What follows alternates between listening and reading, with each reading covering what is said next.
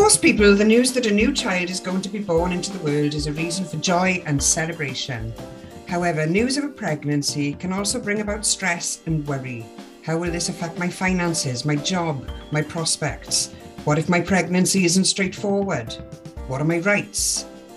Pregnant Then Screwed was set up in 2015 to connect those affected by these issues and all other forms of discrimination that can suddenly present themselves on discovering you are pregnant. Sarah Rees became a campaigner with Pregnant Then Screwed after being made redundant while on maternity leave in 2018. Since then, she's started studying law, chiefly to help improve pregnancy rights. Sarah, diolch am dod. It's good to have you on my podcast. Thank you for having me.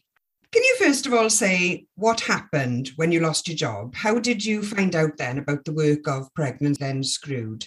Yeah, so golly, it feels like so long ago now, but I was working for a UK-wide gender equality charity. It was a government-funded project supporting women from all backgrounds to get involved in public life. And, I'm still passionate about that work today. So I went off on maternity leave completely happy. And then little things happened that when I look back should have been red flags. Things that I was writing emails to my colleagues to see what was going on and not getting anything back. Because I wasn't getting any replies, I then looked on the project website and saw that my name had been removed from all of the staff bios. And then a trustee for the project came to my house to visit, which was lovely. And she said she wanted to come and see me in person because she realised that they'd been discussing my redundancy and that I probably had no idea that was happening. And that was the first I heard.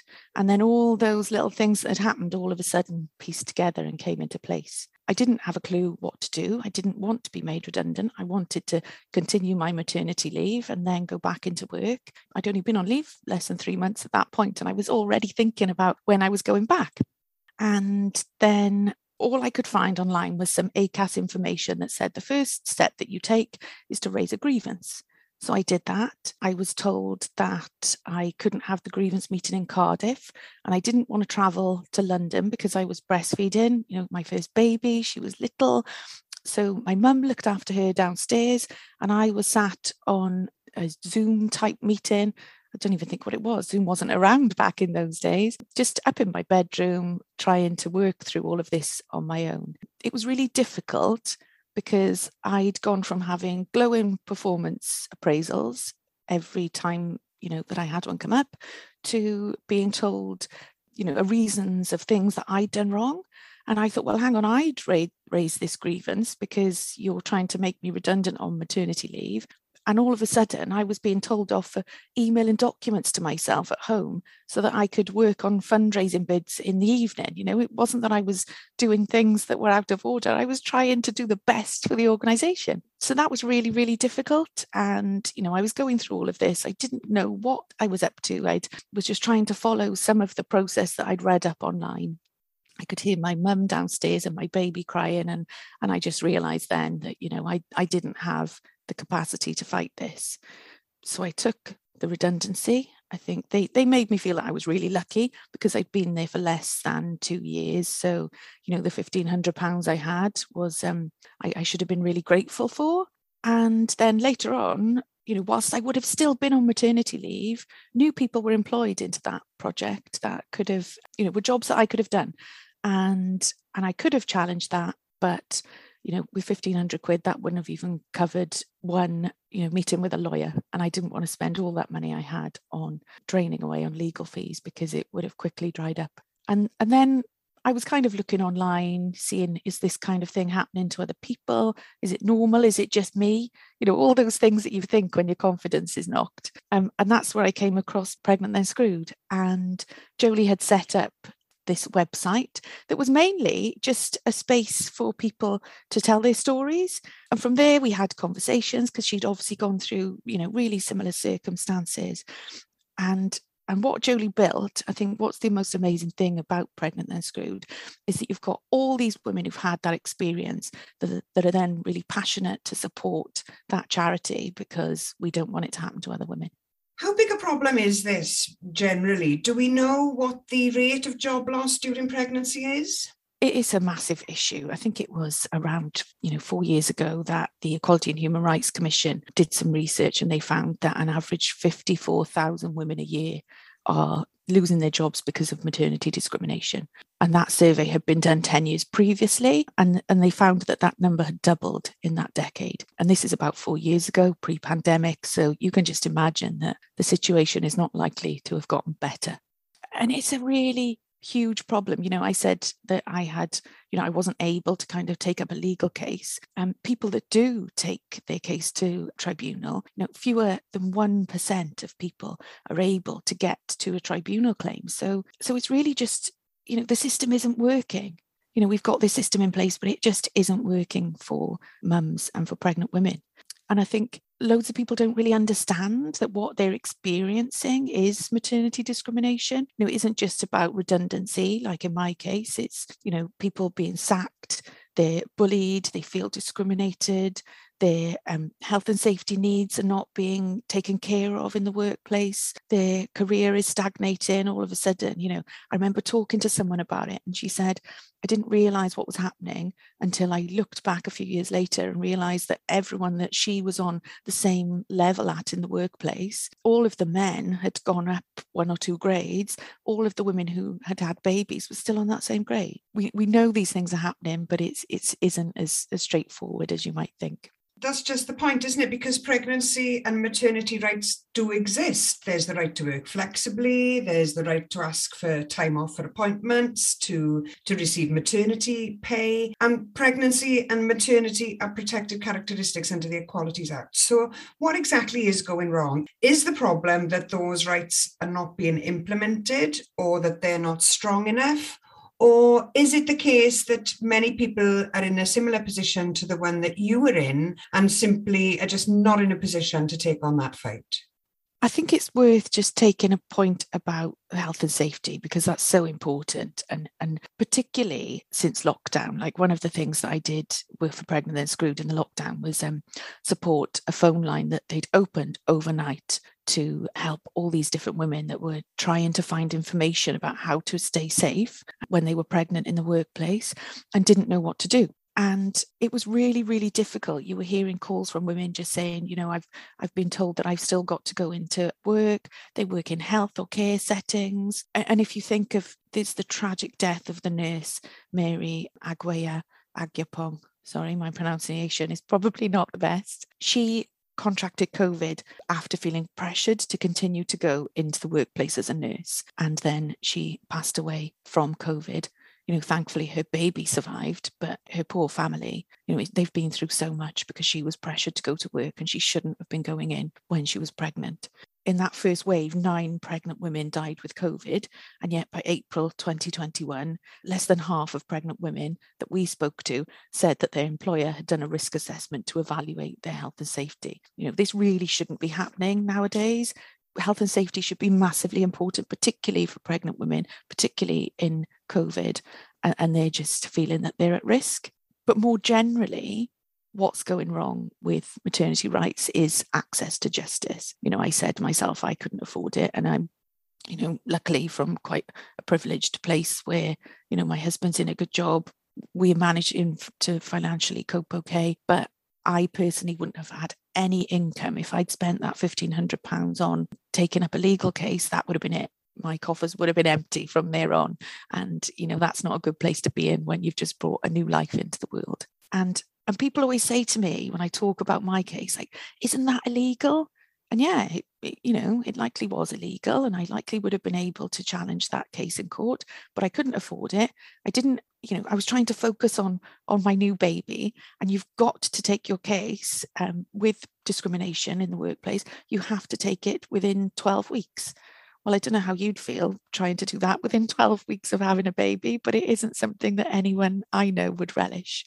And yet, when we did take that as Pregnant Then Screwed to the UK government, they said that there was no proof that the time limit is a barrier. Well, I don't know about anyone who would be listening to this, but put a 12-week-old baby in your hands and say that's no barrier to accessing legal support when you've got no money to do it and no lawyer to support you. I'd say that that's quite a big barrier. Yeah, you're absolutely right. It's not just about pregnancy, though, either, is it? What about those people who've got to give up work, either because of the cost of childcare or the lack of childcare? That's a big problem as well, isn't it? Yeah, childcare is huge. I mean, I decided to turn my personal story around rather than chase the negative of going for down the legal route. Instead, I used that £1,500 to set up a social enterprise to support women who'd taken career breaks back into the workplace. I had help in setting that up from Chwarae Teg, which was absolutely lovely. They gave me some office space. They gave me a bit of support in how to set up a business. And then when I had my second baby, ironically, with 2 children under 3, it would have cost me £500 a week to go to work. And so when you think, right, it's £100 a day to leave the house and you're self-employed, you simply can't do it. And when you think lots of women are in care jobs, they're lower paid, you can't balance the books. If you think the average childcare place is £250 a week and the average part-time wage is £215 a week, it just doesn't balance. And I don't want to constantly complain. There have been great things happening, like the childcare offer has been absolutely brilliant. I know that that's made a massive change for lots of people. And it's been really successful in getting money back in the pockets of parents who are, working and spending all of their money on childcare. But it hasn't done much to get parents back into the workplace when they've taken time out. And one of the key things that Pregnant Then Screwed and lots of gender equality organisations in Wales have said is that there's no point having childcare to help parents stay in the workplace from the age of 3. You think about childcare when you're going back to work after your maternity pay comes to an end. That's normally around the age of 6 months. There's quite a big gap there. And I know things are improving with childcare coming in for 2-year-olds, but that's still not going to help people who drop out of that gap. And if you think of the cost of living, you're more likely to be out of poverty if you are in the workplace and if you've got a job. If we're forcing people to leave the workplace because they can't afford childcare, then it's really difficult because it's talked about as a choice. But if you have a job that doesn't pay enough to even cover your childcare bill, that's no choice. You're right. So it's clear we've established that there's discrimination in the workplace. What other examples of discrimination are common? You talked a bit about some of the campaigning work that you did during COVID and the helpline. But can you tell us, for example, about the maternity campaign that you were involved in during COVID? Yeah, so that came about partly from listening to the calls that I was hearing on the helpline, but also working with Bethan Syed. I was covering maternity leave for her when she had her baby in lockdown. And so I was also hearing from Bethan, what it was like from someone who's actually going through that experience. And so I got involved with this campaign that was called But Not Maternity. And the main problem that people were saying is that, they were really, really anxious because in COVID, you couldn't go into hospital with anyone. You had to go in alone and you could only have a birth partner with you for active labour. Well, labour can be a long process and active labour can happen really quickly. I heard of dads who were, waiting out in car parks, sleeping in their cars so that they could be there. Dads who were then having to go home because they couldn't be in the hospital with their partner in labour. And they were then missing the birth because birth happened so quickly once that active labour point happened.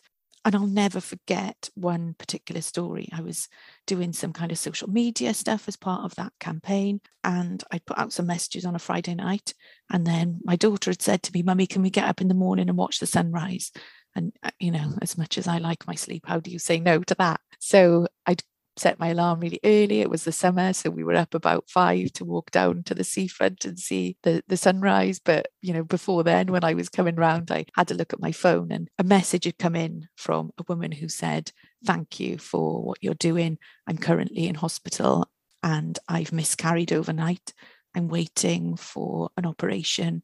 She was absolutely in bits. You could tell that from her message. And she said, "All I want is my husband here to hold my hand, and he is at home breaking his heart." And it breaks my heart even, sharing that story, because that never, ever should have happened. At the time when people are going through those horrific experiences, dads are still not allowed into scans. But I was sat in a pub last night watching a comedy show. If COVID is now something that we're going to live with, then we need parents to be able to have those shared experiences. They aren't all going to be wonderful experiences, but that's where we need each other to support us. And we're not going to get through all this if we don't make those changes. And I think particularly with that campaign, we're not going to see the outcome of that. You know, there's lots of conversation of how gender equality has rolled back since COVID. Well, you're not going to have equal parenting if you don't allow parents to start that journey equally together. And if dads are visitors, then they're not seen as an equal part of that process. That's a really good point. And we're also storing up mental health problems that we have no idea about at this stage. The mental health is huge. Like Bethan and I did a survey in lockdown looking at parents' mental health. And what happened for pregnant women is they were so worried, their anxiety was much higher. You know, it's high enough when you know that what's coming with labour, but it was higher because they didn't know if they were going to be on their own. They didn't know the experience of the hospital they'd be going into. And so many said that their mental health was much, much higher, and they're still not getting that support. There were lots of women who came to us and said, I've been asking and asking for support. I'm not getting anywhere. And luckily I've been able to find the money to pay for it. That really isn't good enough, I think, at the moment, that you can only get mental health support in pregnancy or maternity if you can afford it. It just seems quite a sad situation and a worrying situation. Well, that survey particularly, 85% of people that we spoke to, and it was hundreds and hundreds of people, said that their mental health was something that they were concerned about. What can we do about all of this then? What can we do to get fairness and justice for those who are facing discrimination because they're pregnant? If there's someone who's listening to this and feels that they're being treated in a way that they shouldn't be because they're pregnant, what can they do? Well, the first thing I always say whenever I've been working on the helpline is join a trade union. It's the biggest mistake I made by not doing that in my own situation. I kick myself about it. Trade unions are there to support you legally. They're your cheerleader. When you're going through this experience, your confidence is at an all-time low. You're battered and bruised, and your trade union is there to give you that support. And I don't think people realise how important that is when it comes to these kind of cases. I think if you're an individual that's experiencing this, then Pregnant Then Screwed has done a brilliant job. They've got a brand new website with loads of guidance on a range of things like flexible working rights, redundancy, all the basics about maternity pay and what you'd be entitled to, and importantly, information about pregnancy and COVID. There's a number for the helpline on that website, and they've also got mentors. So if you do get to that process of going through a tribunal, then there's someone there who's been through it that is a volunteer that can mentor you through and say, this is what's going to happen. I'll come to court with you. I'll help you through that process. And I think that's really important because not many women will want to go through that process on their own, but having someone there who's been through it and is working with the support of an organisation like Pregnant Then Screwed is really, really important. But, I think it's been a bit grim. So there's also really fun stuff. Like one of the biggest things that's been the most fun that we did with Pregnant Then Screwed was the March of the Mummies. And we did it on Halloween, I think about 4 years ago. So we dressed up as the Walking Dead kind of mummies. And that was just to it was Halloween, but we said it was to protest the archaic legislation that's in place around parenting. And so we're doing that again this year, and you can sign up for that. Get your fancy dress ready, bring your kids along, and we'll be demanding good quality, affordable childcare for everybody. Flexible working by default, that was on the cards and then pulled away on International Women's Day of all days this year, and properly paid ring-fenced paternity leave. It was really successful last time, not only in that it was fun and it got all over the news, but it was brought up in Prime Minister's questions the next day. So that's the kind of change that you can make by getting out on the street and joining one of these protests. Thank you so much, Sarah, for ending this on a positive and upbeat note. You've given us a really good outline of the issues of pregnancy and maternity discrimination. And most importantly, you've given us some ideas of action people can take to bring about political change. Diolch yn fawr iawn. Diolch. I'd like to say diolch to those who have helped me with this project. Diolch to the team at Audacity, the open source audio editing software used to make this podcast. Diolch to Nick James for the artwork. Diolch to Llewyn Steffan, the creator of the music. And finally, diolch to all the podcast supporting subscribers. I'm grateful to all of you. I'm looking for support to continue to make these podcasts. You can become a supporting subscriber by checking out my Patreon page. You have been listening to the Leanne Wood Podcast.